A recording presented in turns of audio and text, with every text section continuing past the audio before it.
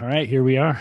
Here we are. No, that's not your line. That's not what you're supposed to say. What am are I you supposed to say? Oh, I don't know. We don't have like a script or anything here, Scott. No, we just don't. like. But we had. Do you understand how bits work? Okay, so we're gonna have a little conversation about the show within the show. All right. Do you understand how bits work? All right. I'm sorry. I missed my cue. What do am you I know supposed what a bit to say? is? Oh, God. It's just like I'm always teaching you stuff, man. It's like I know. Constantly learning. Thank God we get to talk, because your growth trajectory would have plateaued if it weren't for this amazing experience that you get to have with me every week.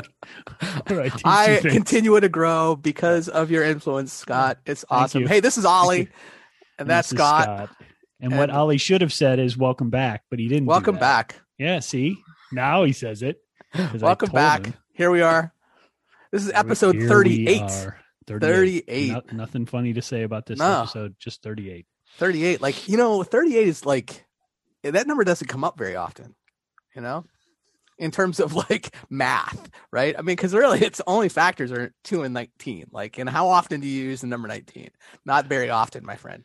So less now. I will use it less now. So every time you hear the 38 come up, you'll be like, oh, there it is. Oh, hey, I know the factors, and I know that it's very rare. 38. So here we are. Okay. So, and what are we talking about today? I don't know. I think maybe that's it. I think we talked about the intro. All right. We talked about the number 38. Yeah. See you next time in between. We'll call it the Sesame Street episode. This week's episode is about 38. So we've been spending the last couple of episodes talking about these learning principles, these design principles for learning spaces. And so we have 2 more that we want to talk about, and I think we're going to tackle maybe 1 or 2 today, depending on how the conversation goes. Yep. And the one is focusing on learning spaces should be task responsive. And so I think that this is one of those things, and it's funny because I actually texted somebody this yesterday, because I had a colleague who texted me yesterday who said, "Hey, I'm preparing classes for the upcoming semester. Can you give me some tools to use?" Right? That's what he said. Hey, can you give me some tools to use? Give me some tools. Yeah. Can you give me some cool tools to use in my classroom? And building a house, you got any tools? And my response and a quote was, "Tools are embedded in practice. What do you want to do?" That was exactly what I texted him back. I know. I said, "Tools that are is embedded." A sassy academic response, I got to say. No, but it was a truthful response, right? Yeah, but it's a little sassy academically. Academically, is like, "Hey, dude." Well, I mean, yes, it is sassy, but I think that's what people come to expect from me, is some sass. Sass. Sure, a little sass.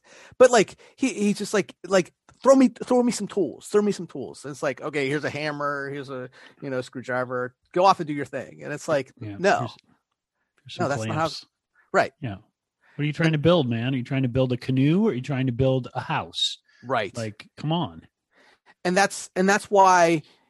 I think that this learning principle, and we'll unpack this a little bit more, is so critical, is that being task responsive, saying like, if we're going to say that a learning space is a technology, which I think we've said over this established over the course of the last handful of episodes, that learning spaces are itself a technology, and those technology has affordances, right? Mm-hmm.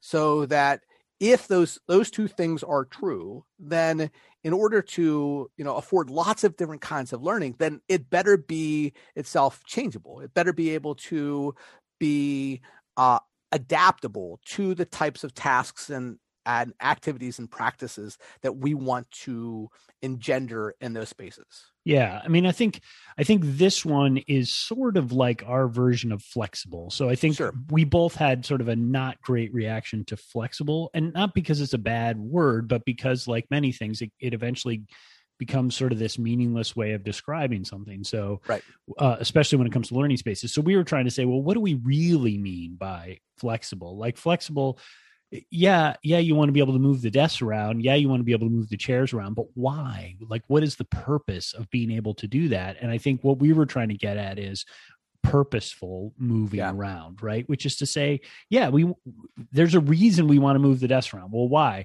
Well, sometimes kids need to work in groups. about a specific thing, and then they maybe need to work in pairs, and then they maybe need to work, we need to talk as a whole community, and sometimes that requires rearranging the room. It doesn't always. And again, as you just said, this idea of like embedded in practice, like all these decisions are embedded in practice. But this key idea about flexibility is that there should be as little friction as possible for you to move through different forms or different kinds of practice or tasks, right? Like a good learning environment should have low friction in terms of your ability to reorganize students into different configurations, into different modes, into whatever, however you want to describe it. And that's what we mean by a task, right? So I think that's when we're talking about flexibility, we're talking about reducing that friction to encourage faculty, teachers to not feel like it's a big deal, right? Like this is why it matters, is like, you don't want it to be a big deal to say, hey, you group of 4 people get around a table and get out a whiteboard and start drawing some stuff. Like that should be able to happen like that. Like you Absolutely. Don't want it to be a big deal. So, but I think like, as physics people, one of the things we tend to do is push things to the endpoints, right? That's like one of our tricks, right? The cow is a sphere whose mass right, is per, right, exactly. We push them to the ends of the continuum just to like as thought tricks, right? And so like if we put it to one end of the spectrum, we have this idea where there's no flexibility. It's like that classroom in which everything's fixed to the ground. That's one end of the continuum. And then the other end of the continuum is that it's so open and, undefined, right? That it would be hard to envision what this space is for, right? And I don't think you and I are pushing for either one of those. I think what we're doing is trying to say, position a place in the middle, someplace where there are, it still is a classroom, right? It's still a space in which learning happens, but it's offers, the tools, all the things that are needed to be responsive to the types of things that we want to do as teachers. So if we're thinking about, okay, we're gonna have a discussion, then it's like the transformer, right? It's like you caught the sound and you knew what I was talking about. It's like the transformer. So it still looks like a classroom, but it has the ability, and I'll pull back on that. It's not just a classroom, it's a learning space, because we are trying to say that it's a span between, digital spaces and face-to-face spaces. Because this is the thing, coming back to my colleague, he was like, yeah, I'm tired of text-based discussion boards. Yeah. And aren't we all, right? And he's teaching an online class, and he's like, I'm tired of the text-based discussion board. And I'm like, all right, well, what else are you doing with your discussion boards? Because it's itself is like, it's a forum. It's a forum for lots of things to happen. And if all it is text, then you're probably not doing a lot with that. But then he's like, well, just give me some tools, right? Give me some tools. Tell me about Flipgrid. No. Right. Tell me about Flipgrid. Tell me about Padlet. Tell me about, and it's like, sure, I can do that. I can give you the list of, but it's like going to Home Depot and going, I'm just going to pick up a whole bunch of tools and take them home with me. I'm just going to buy tools. Right. And that's the one thing, I don't know if I've said this, but like I have a buddy who has worked with Home Depot. Right. And actually this is like a real story. He has worked with Home Depot. This is a real story. It's a real story. I'm not making this up. As opposed to the other stories we did. Right. Sometimes I make stuff up. This one is not one of those. So, and he was doing some work with them in terms of like training and stuff. And what they train their employees is to never say, "Hey, what are you looking for?" That's they don't like if you walk. Right. Yeah, that's not the question they ask, because if they ask that question, then it's like, oh. I'm looking for a hammer. I can't really help them. You can't really help them. Well, you can just direct them to where the hammer is. But the better conversation is built on the question, what are you working on? Yeah. What are you trying to do? Right. And so that leads to, oh, have you worked on this? Or, hey, are you maybe, because someone who comes in saying, I'm looking for a hammer and they're doing a plumbing project, there's probably maybe not there might be a disconnect there, right? There might be a disconnect between what they need and what they want to do. Right. Yeah. And I've heard this described in terms of technology as the XY problem, which is because and the reason they name it that is the orthogonal dimensions, right? Wow, look at you. Thank you. Oh, wow. There, I think ding, ding, ding. We just have the title of the episode right there. The orthogonal dimensions. Go ahead. I'm sorry. I didn't mean to interrupt. Yeah. Wow. Like you don't know what that means, nerd. Nice try. But what that means is that, oftentimes with technology, the people who, and this is mostly relevant for tech support, but they're asking a question, they're trying to solve a problem, but really they think they know what the problem is, and they're now trying to help you solve the problem that they think it is. But it turns out that often the problem that they've identified is the wrong problem, right? Yeah. And that's this XY problem. And I think it's similar to yours, where it's like, well, I'm tired of text-based message board systems. And it's like, well, what are you tired of? Because maybe that's not the problem. The problem that you're trying to solve is you want a new tool to do the same thing because the old thing got boring. So this goes back to Death March with Fun Sauce. Right. Like I'm not thinking about my pedagogy changing. I'm thinking about like, how do I put a little fun sauce on top of the mess that I've already made to see if it makes it more digestible and interesting? And really what you want to say is, let's back this up and see, maybe you don't need new tools. Maybe you got all the tools you need in your shed, but you got to think about what you're building. And if you change what you're building, then to do what you actually want to do, then maybe the tools you have are adequate for the job. And so there is this XY problem. Like, is this really, what are we trying to solve? Let's do that. And I think that's my reinterpretation or reframing of the question, but that you answered for your friend, right? I mean, it's basically the same thing. What you did was say, maybe this is an XY problem for you, right? Let's talk about the practice and let's not talk about the tools yet.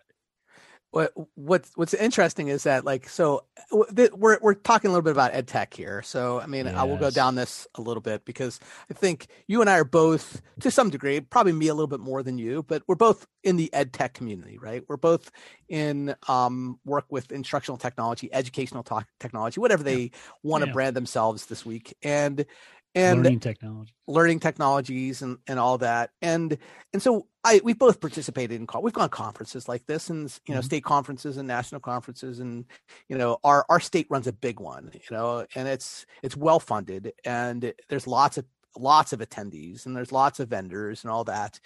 And I've presented there a bunch of times, and I haven't gone in a handful of years because I presented something really, what I thought was some pretty good research on, doing some cool things and innovative things with teachers and at a local school district. I won't get into the actual work, but what I found was, like, there was nobody in my room. Like, no one attended. Like, no one attended my session. It was just me and the people, like the teachers I had worked with and a couple other people. And I was like really disappointed. And maybe, that's its own thing.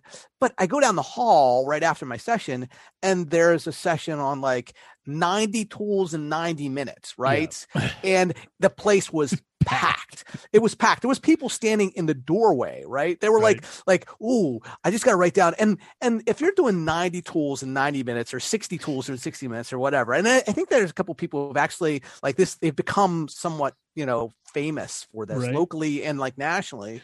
And I'm not like poo-pooing them, but I just did it. I said the poo-poo. Poo-poo the recurring character. I know, but I not to like put them down, but it's just a laundry list of tools. It's like, it's like going to Home Depot and walking around and here's a hammer and here's a screwdriver. Right. I mean, imagine if you did that. Trade show.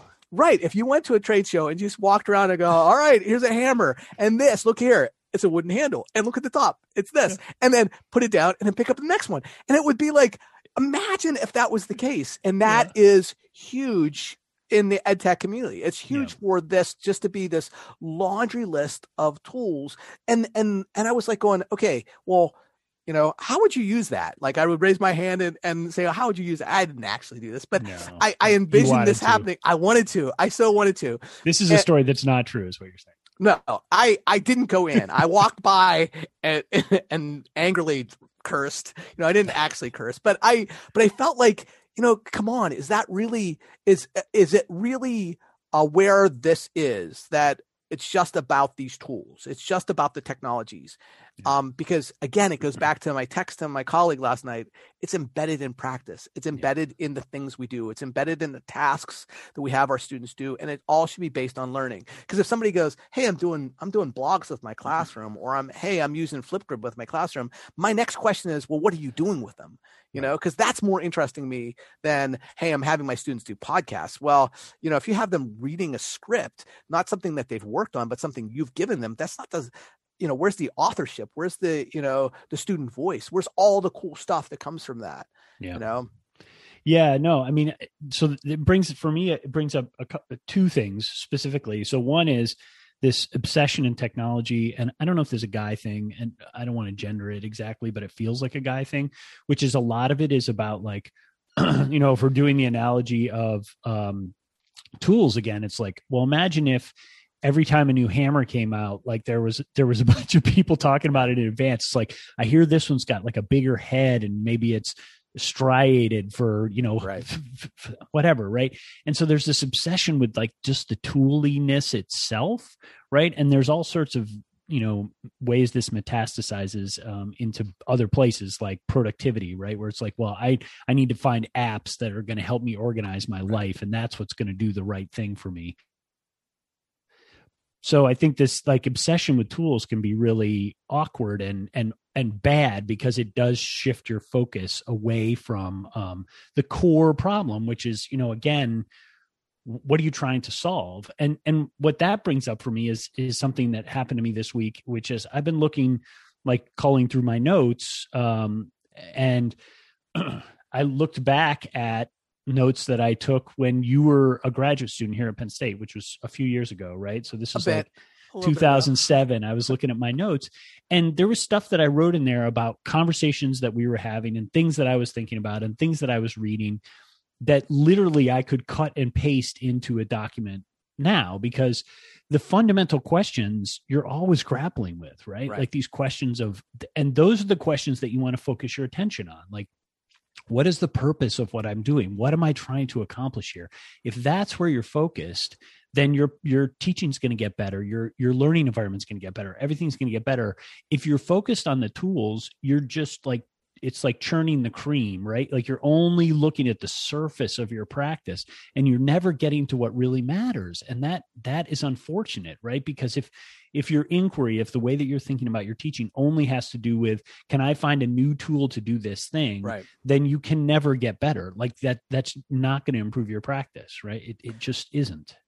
Well, I mean, it's hard for me because I'm a self-described gadget person, right? I've identified myself as that, even I think as most recent as last episode, right? That is correct. So I am a gadget person, but I would say that I'm not about accumulating gadgets. I'm about finding things that I know I want to work on, or some practice or something that I want to do and do better, right? And so it's like, I think last week's my joy was the rowing machine, right? And I said, I think I introduced that by saying, I'm a gadget guy. But I didn't go, and I'm not accumulating rowing machines, right? I'm not like doing that. That's not yet. No. Or I'm not accumulating lots of things to just go, okay, well, I don't have one of those. So I have never used that before. I'm going to try that out, and just buy one, or, hey, I've been doing the rowing machine a lot, so why don't not to keep banging this. You like your rowing machine. It's okay. You just keep talking. No, but what I'm trying to say is that I'm not doing it for the sake of the tool. I'm doing it for the sake of the practice that I want to support, right? And that's where my focus is. So if I get a gadget, it's not because I want to get the gadget. It's because I'm focused on the practice, and the gadget is going to help to support that. And I think that's, it's. I think one of my favorite ed tech quotes is about it's pedagogy first. Mm-hmm. It's all about like, we don't pick technologies based on what the technology can do, but what the pedagogy it supports. Yeah. That's the focus. And I think that's the circling back to the learning principle here, the design principle here, is that we want to have learning spaces that are responsive. It's kind of like we want to have the Swiss Army knife of learning spaces, so that as we go, I want to do this today with my students, and we can pull out the, I don't know. That was a nice transformer. So I mean, one way I was thinking about it as you were talking about it is maybe the way to think is in terms of this idea of discipline, right? So one of the ways this comes up is disciplined improvisation. So this is a term that gets used a lot in teaching. Well, not a lot, but it's you talked about it a couple episodes ago. That's right. Yeah. So there's a couple of folks in learning sciences who've talked about this, and it has a history, this idea of improvisation and teaching. But the idea of disciplined improvisation, the key frame there is the discipline, right? And discipline is a framework, and that's the key piece. Yeah. I have to say, I love that term. I love the discipline and improvisation. Like every time you say it, I just go, that's awesome. And that was something I wasn't familiar with prior to like us, a few episodes talking about it. And so this is one that's like been buzzing around in my brain ever since you brought it up. Like, cause I think what we're talking about is not like just, improvising and doing anything, right? Just doing absolutely anything, but like providing some constraints to be able to say that this is the sort of like boundaries of which that improvisation is appropriate or disciplinarily appropriate. Right. And the disciplined piece of it is that you have a framework, or you have a purpose, or you have a goal, or you have, and to take that back to our principle here, when we say the learning spaces should be task responsive, the key term in there actually is the task piece, because that's what's disciplining this, right? So you have a purpose, you have a task, you're trying to accomplish something, and that's what determines how the space should work, right? Or and this goes right back to the tools, right? So they're all connected to each other. So the disciplining of the space, that what decides how the space is structured, it should be the task. The task should tell you how the space is configured, right? It shouldn't be that the configuration of the space determines the task, which often is the way that it happens, right? Like you go in and you're like, okay, all the chairs are bolted down to the floor and they're facing the front. So what I got to do is lecture here. So this idea that the task is the thing, or in your case, the pedagogy or whatever, the practice, however you're going to term that is the thing that really should be driving all the decision making. That's what disciplines the space. And that task is based on some purpose that you're trying to accomplish. So I want my students to do X, right? And that is why we were talking about task responsive spaces, because really critically, you want to, like, back to the improvisation part of this, you want to be able to respond to your students, right? And part of responding is having an environment that allows you to respond in a way that's appropriate for what you're trying to accomplish. So you've got kids, you want to switch from this to this because, maybe in science, it's like, okay, right now we need to investigate this thing. So we've got a really interesting question here that Ollie's brought up, and nobody knows the answer to it. And we have the space in our room to investigate this question if we figure out how to do it. So let's shift from like big group conversation to small group lab tables where we're going to work on investigating this question. And maybe we're going to pull in equipment and set it up or whatever it is. Like you want to be able to do that because that is authentic, going back to the authentic task piece. All right. So I'm going to, we were talking about this before the episode. I said, I'm going to push back. All right. So I'm going to push back because I think that these things are blurring a little bit. And I want to, I did a lot of blurring there. I'm sorry. I know. There's a lot of blur. And what I want to do is let's take a step back. I'm going to review the 4 things we've talked about so far in the last couple episodes. So we've outlined 4 design principles so far. And so tell me how they're different.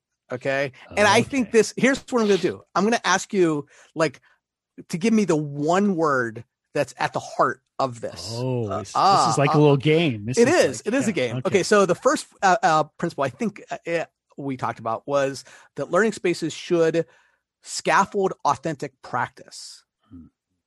All right. So what's the core what's the prime directive? What's the core mission here? What is the core mission for this guy? Revisiting.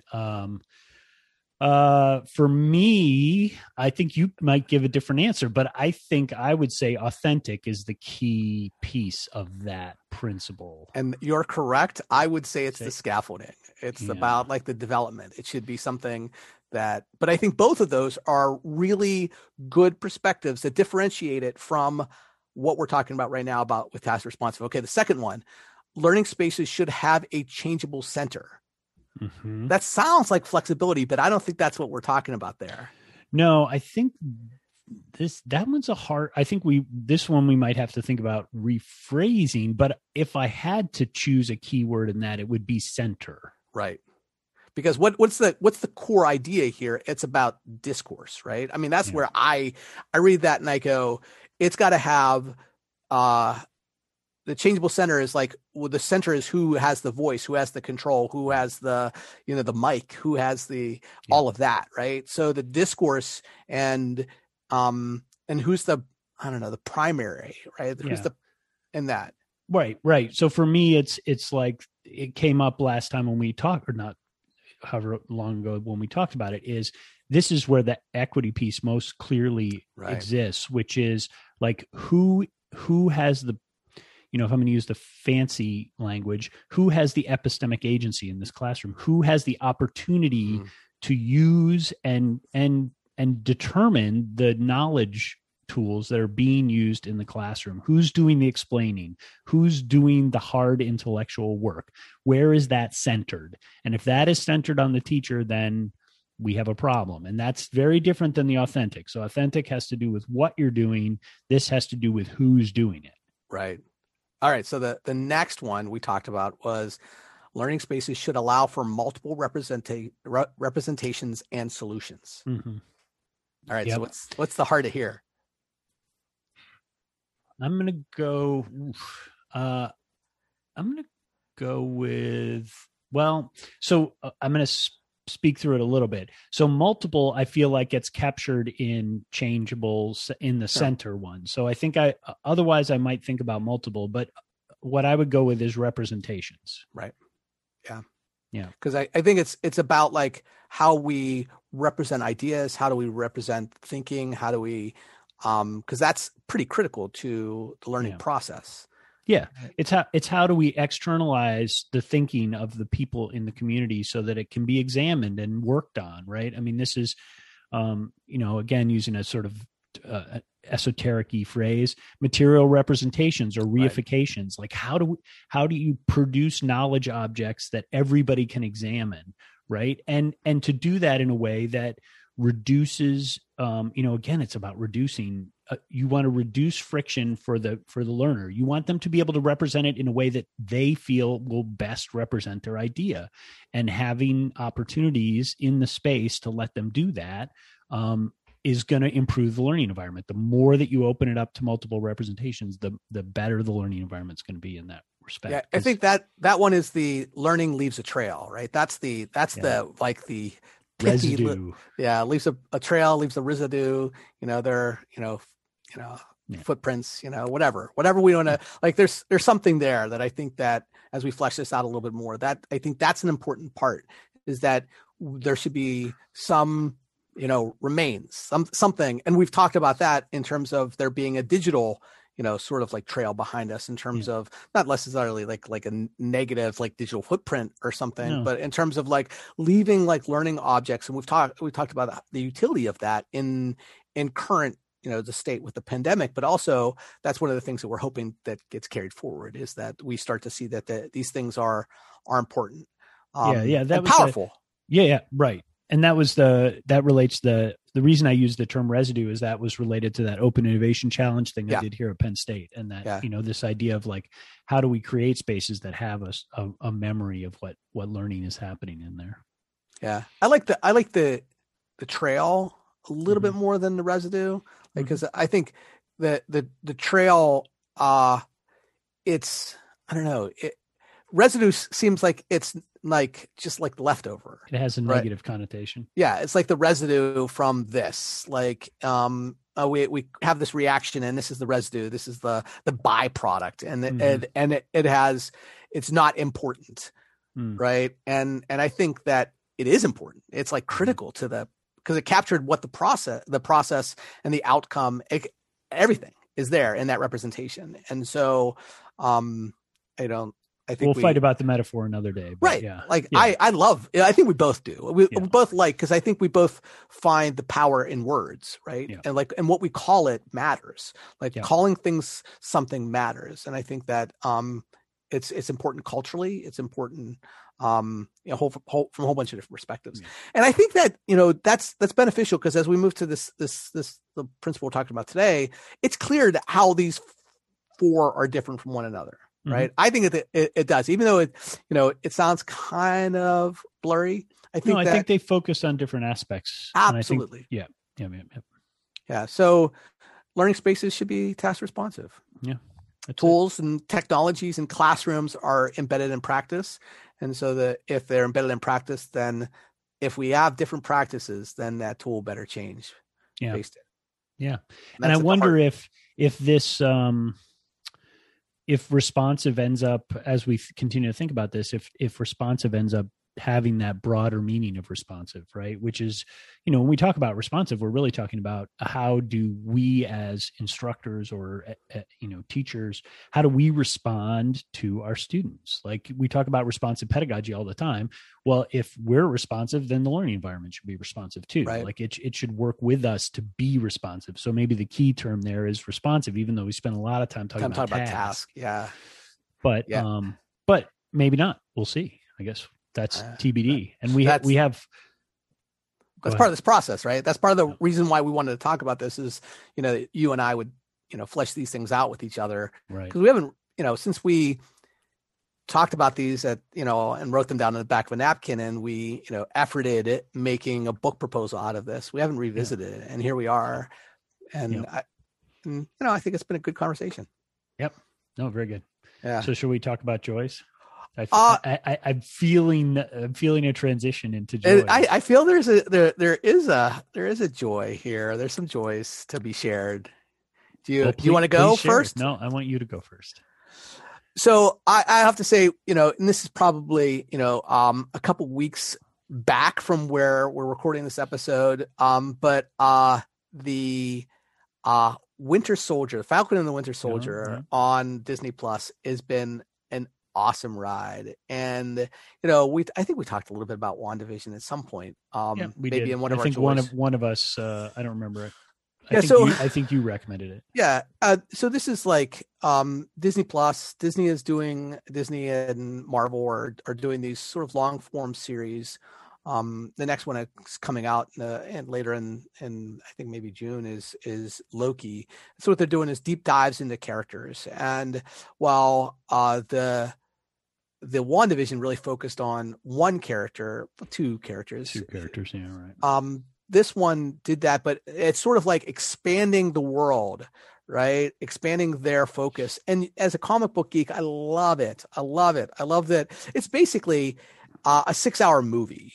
And while the, WandaVision really, was kind of, keeping us guessing every time as to what was going to happen next, this was an action adventure. This is all fighting, and, there's some dialogue here and there, but it was just that, right? This action adventure 6-hour series of fights and, an intrigue, and it was awesome. It is awesome. And so I'm sad to see it come to an end, but I'm excited to see where things go from there. And I try not to give any spoilers away in case people haven't seen it, but if you're out there and you want to, if you're somewhat interested in it, it's a good binge.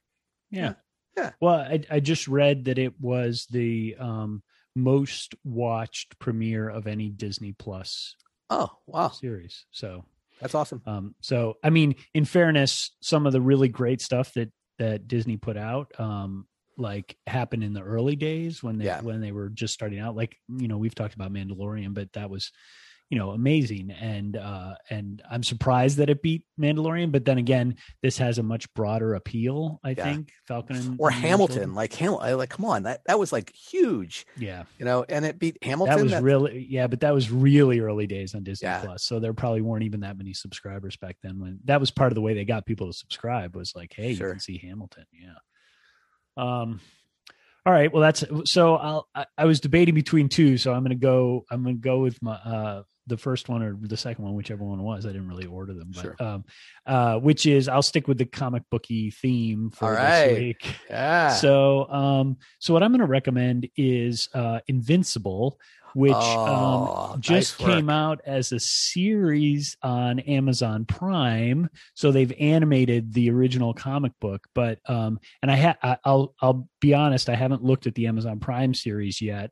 But what I have done is gone back to revisit the comic books.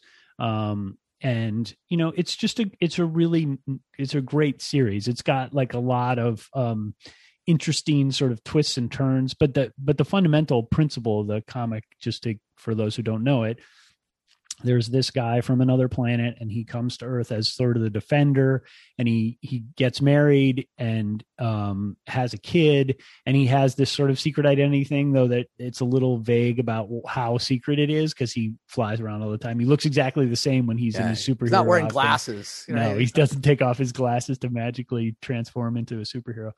But anyway, he has a son, and the series is about the son first coming into his powers and how he deals with like being a superpowered person, but also trying to be a high school kid who's transitioning into college and all this other stuff. And he and his dad have very different views on superheroing, and so there's a lot of that sort of familial tension around that. But it's funny, it's irreverent, it's got some really good stuff in it, and I hope, I've heard good things about the Amazon series, so I'm hoping that they do. I've watched the first 3 or 4 episodes, and we need to put like a little asterisk next to this to say it's adult themed. It is that very adult themed. It is also very violent, and it's it's part of the adult theme, right? So but it's adult themed in terms of language and in terms of sexuality. It's in terms of all things. It is not it's not something to put your 8-year-old in front of, right? Because it's going to be. It's like the Harley Quinn.